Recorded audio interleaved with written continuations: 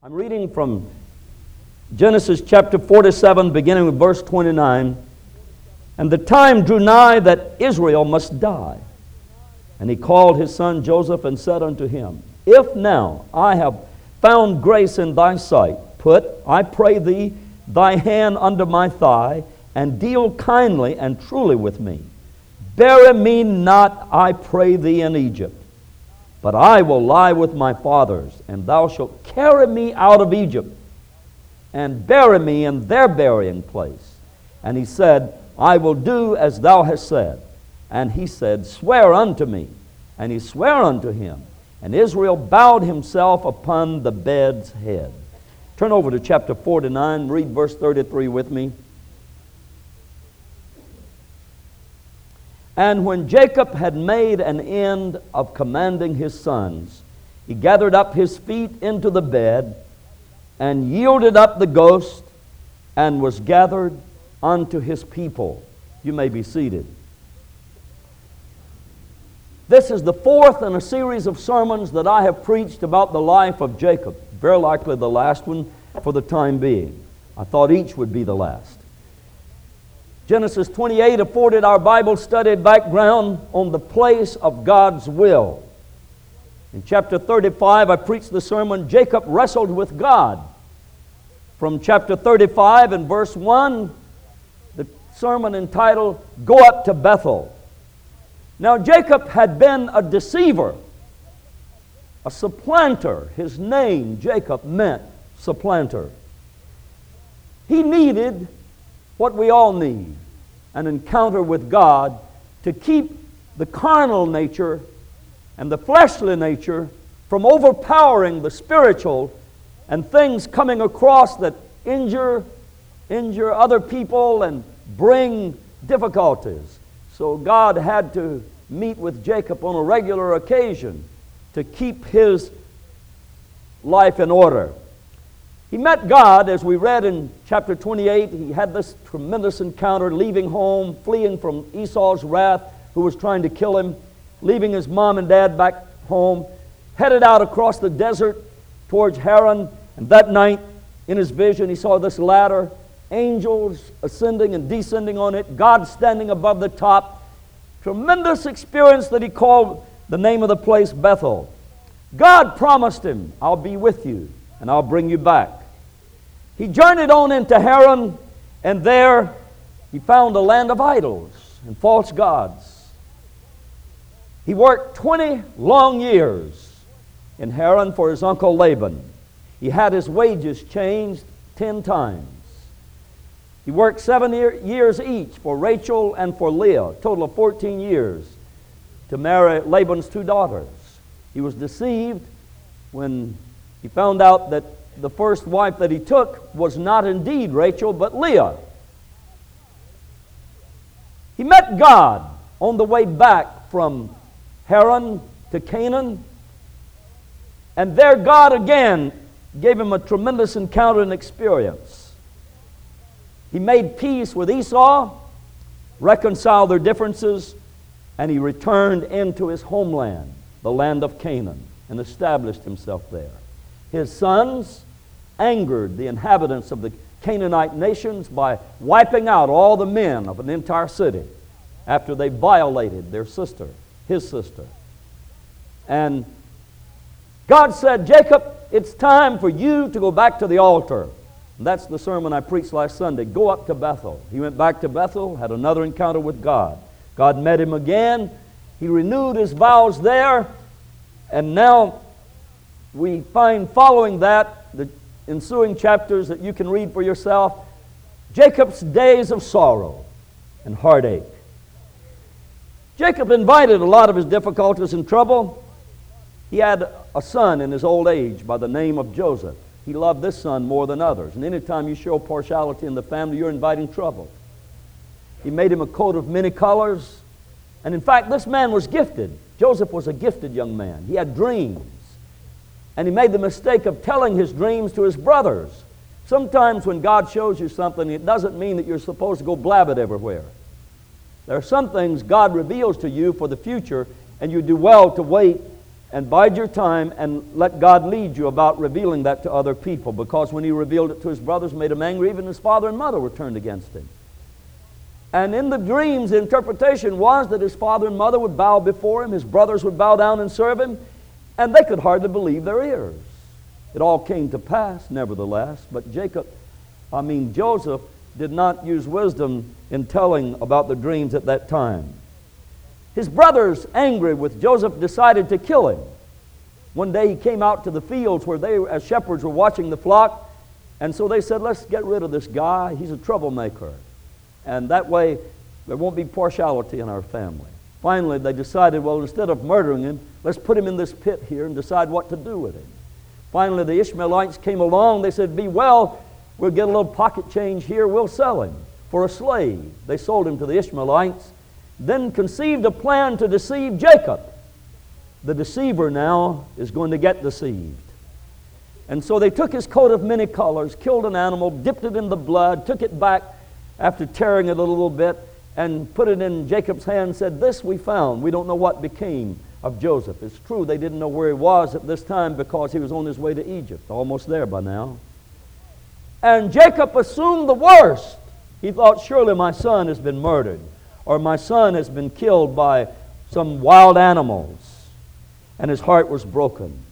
You see, the man who had been a supplanter, the man who was a rascal, a rogue, a man who was a deceiver, even deceived his blind father, now is getting a taste of his medicine. It's coming back to him. It has been said the chickens always come home to roost. Well, a famine arose in the land and a long drought in Canaan, and there was no corn. Down in Egypt, God brought Joseph out of prison. He interpreted the Pharaoh's dreams, and Joseph was elevated to be over all the land, second only to Pharaoh. When he revealed the truth that the dream meant 7 years of plenty and then 7 years of drought. They stored up the corn during the 7 years of plenty, and during the years of drought they would be able to sell so the people would not die of starvation. Jacob learned of this, and he sent his sons down to buy corn to bring back up into Canaan to sustain his family. Finally, when Joseph recognized his brothers and on another subsequent occasion revealed himself to his brothers, he said, I'm going to keep one of you here. You go back and bring my father down into Egypt, because there's still going to be a long time in this drought. And so Jacob was brought to Egypt. Jacob is old now. He doesn't make up his own mind completely about what to do.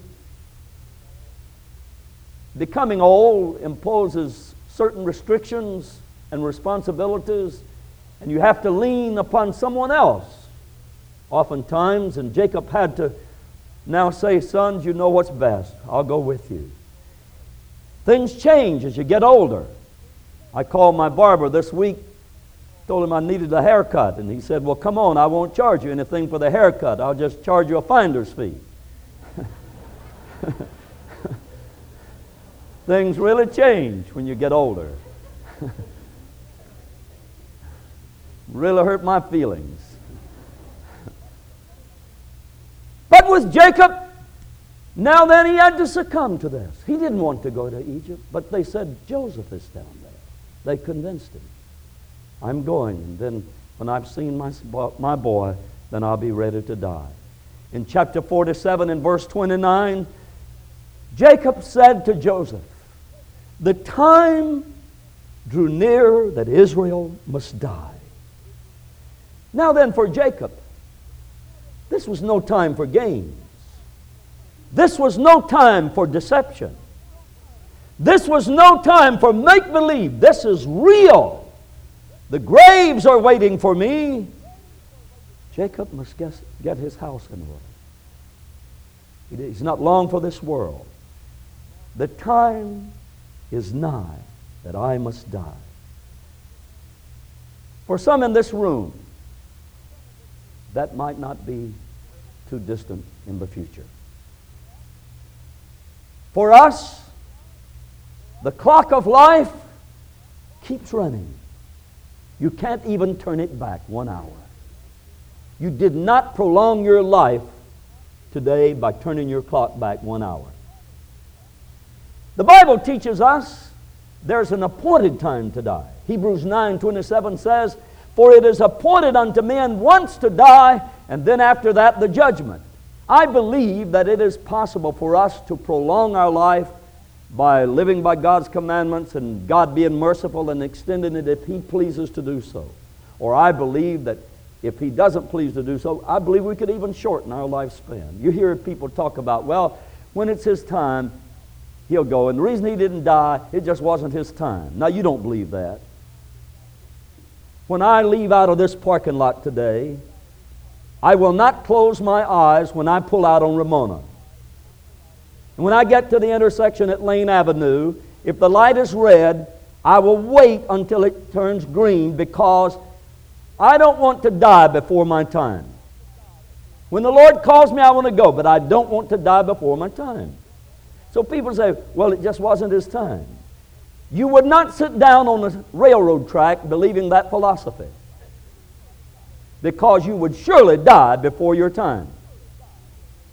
And if you feel there's something wrong with you, you will do your best to live out whatever number of years the Lord. And I believe it's wonderful when persons believe that it's near their time, and like Jacob, they can start making preparation. And they're not afraid of it. They even value that release from this world into a better world. It will be a grand transport when the Lord takes us to our heavenly home. But we can't set the clock of time back in it to prolong our life. Jacob was not afraid to die. He was not afraid. He mentioned it several times in chapter 46 and verse 30.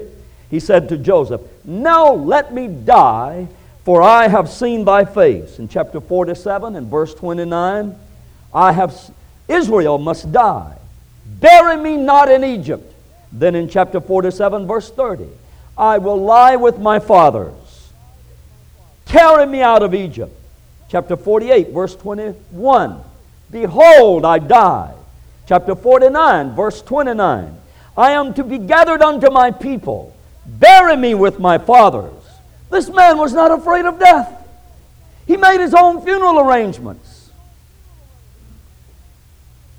My wife and I have already bought our cemetery plots. There's nothing wrong with that. It's not a lack of faith. There's something that Gary and Kay will have to do when we go. Every once in a while, I never tell my wife, but I sneak out there and drive past it and look over there and think, that's where they're going to put me when I'm gone.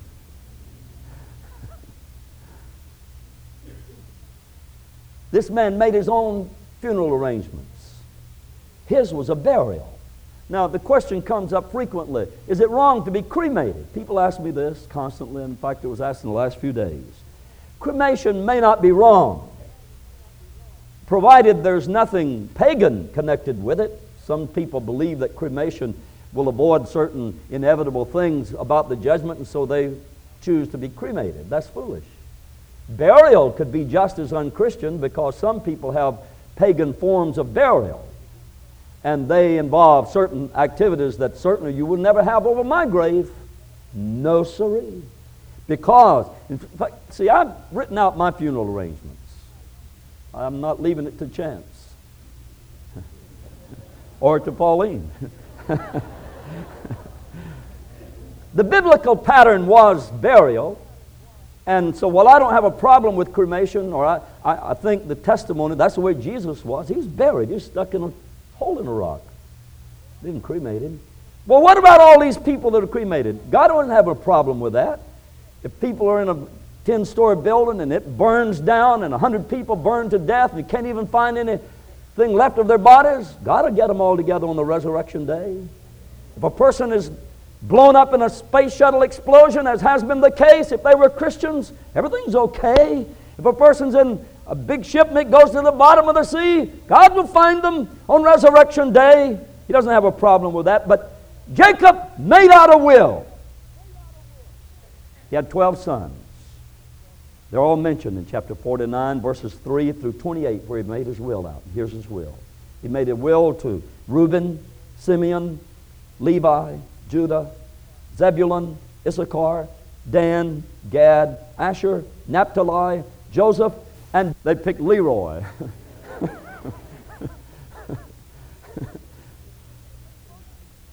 In verse 28,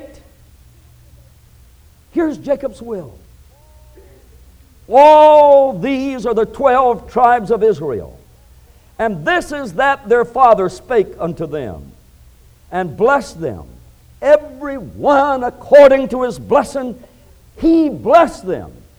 He parceled out his wealth, his belonging, everything to each one as he felt that they would be capable of using it to the glory of God. There are many people who die intestate, without a will, and the state makes their will when they die. Much of their estate, their hard-earned money, goes in attorney fees and probate costs, and what they worked so hard for day after day, week after week, month after month, year after year, now then is consumed by the state to support abortion or whatever they decide to support with it.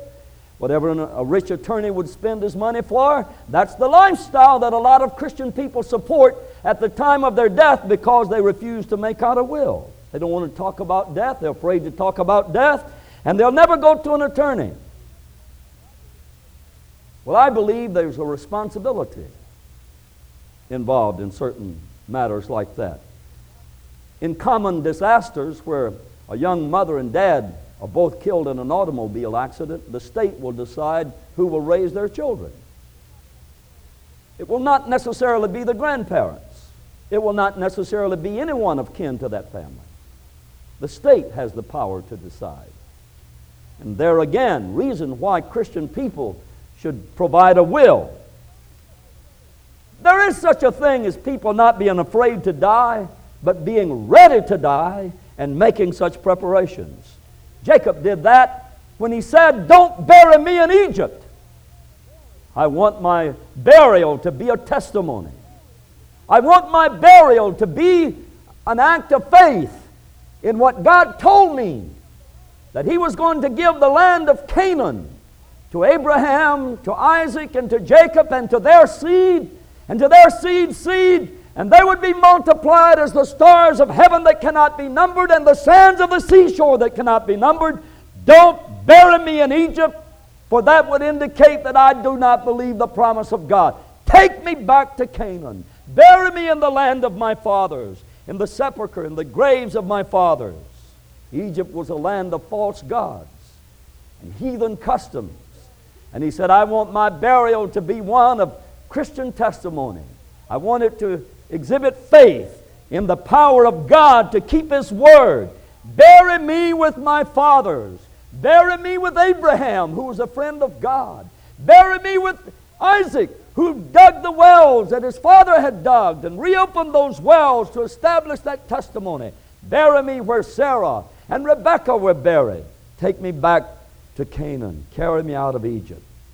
I think there's something here that we need to establish about leaving a Christian legacy so that our children, we may not have 12 sons, but whether or not you have any children, you need to leave a Christian testimony so that people will believe that your life on this earth was something that is worthy of aspiring to, and to be a testimony to other people so that they could walk in your footsteps and not go astray. So he said in chapter 47, verse 30, "I will lie with my fathers. Carry me out of Egypt. Don't put me in that pyramid. Don't put me in that tomb with any of the pharaohs or any close kin of theirs. Take me back to the land where people believe in God. Take me back where they believe in the Messiah that's coming one day. Take me back to the God of promise that I met out there in the land called Bethel." And God revealed Himself to me. In verse 29 of chapter 47, He said to Joseph, "If I have found grace in thy sight, put, I pray thee, thy hand under my thigh, and deal kindly and truly with me. Bury me not in Egypt." He asked Joseph to swear to him on his dying bed, "Put your hands upon my thighs and make this covenant with me that you won't let me be buried in Egypt." This made an impression on Joseph. When he died, he says, "Put my bones in a coffin. But when God visits you and takes you out of this land back to the land of Canaan, take my bones back there where they buried my father. I believe that you can leave behind a witness that down the road somewhere, that hardened heart that has been stubborn and rebellious, that prodigal that has said, I want my way, I'm not going to follow mom and dad and be in this old-fashioned business of religion. I'm going to have my fun. I'm going to have it my way for a while. But even when you're in your grave, I've asked for a little line to be on my tombstone. Just these words, a servant of God. A servant. Just somebody that worked for Him. Somebody that labored for Him. That's all the honor I want. Just a servant of God. I've asked that the songs that will be sung at my funeral be the kind of songs that will leave a testimony. I've picked out a lot of them. I want a service. Don't you plan to come for a little short thing when you come to my funeral, because I want the choir to sing. Praise God. Jacob believed in God's promises. And he says, don't bury me down in this land of Egypt. There is such a thing as faith to live by and faith to die by. Jacob had faith to die by. In chapter 48 and verse 21, he said to Joseph, Israel said unto Joseph, behold, I die. But God shall be with you and bring you again into the land of your fathers. Listen to this. Jacob said, behold, I die. But God isn't. He ain't. I'm going to die, but God is not going to die. Behold, I die, but God shall be with you. I'm going to leave you. I won't be the head of this clan anymore. But God will be here. He's going to abide faithful. And the God that met me out there at Bethel, the God that was with me on my journey, He will be with you and bring you again into the land of your fathers. Somehow Jacob had an inkling. This pilgrimage down into Egypt was not going to be a short thing. It wasn't. It lasted 430 years. 430 years later, this prophecy came true. When this man was dead and in his grave, close to 400 years he was dead and in his grave, because he only spent 17 years in Egypt. So 413 years later, these words were fulfilled. God will be with you and bring you again into the land of your fathers. And there was something about that prophetic truth that motivated a man on the backside of the desert who was moved by a bush on fire to say that God is real, and God appeared to him. He went back and said, Pharaoh, let my people go, because they've got to get back to the land of their fathers. Jacob said it, and God is visiting His people. Friends, there are certain things that are going to happen if God has to move heaven and earth to bring it to pass. Jacob believed in the God of Bethel. And he said, I'm going to die, but God is not going to die. One small leaf fluttering in the autumn wind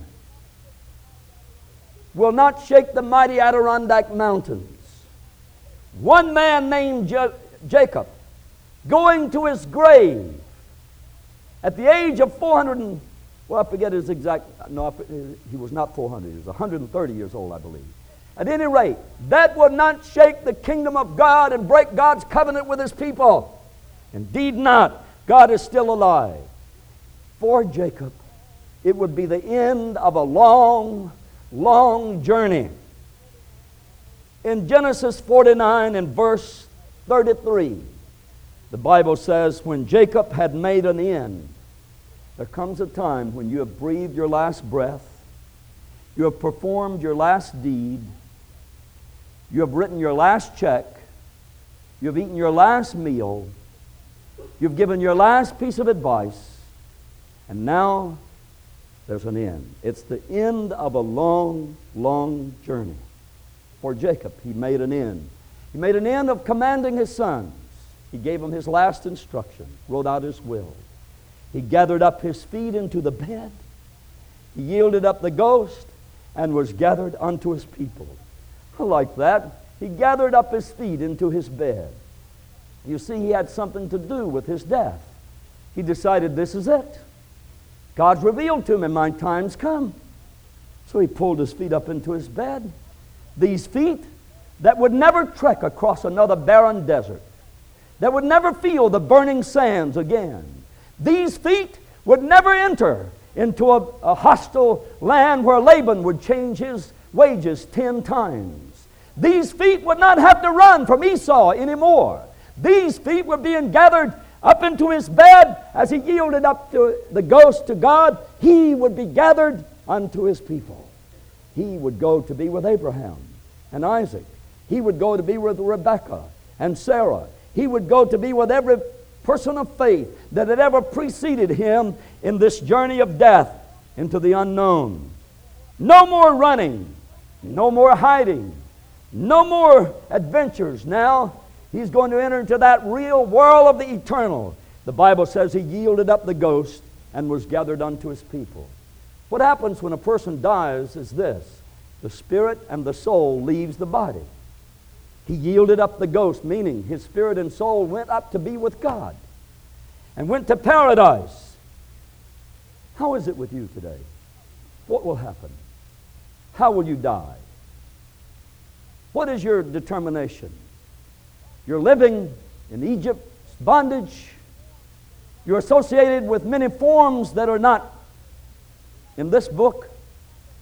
You're not living the kind of life that you can say, it's my time. I want to leave my last will and testament.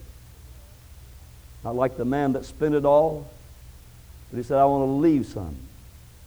I want to leave behind some waymarks, some milestones, some pointers that will guide my family to a better world. When you die, can it be said, that was a Christian man or woman? They're going to paradise. They're going to heaven. When you die, will you leave a Christian witness? Have you made any arrangements for that time so as to confirm the fact that you're a person of faith?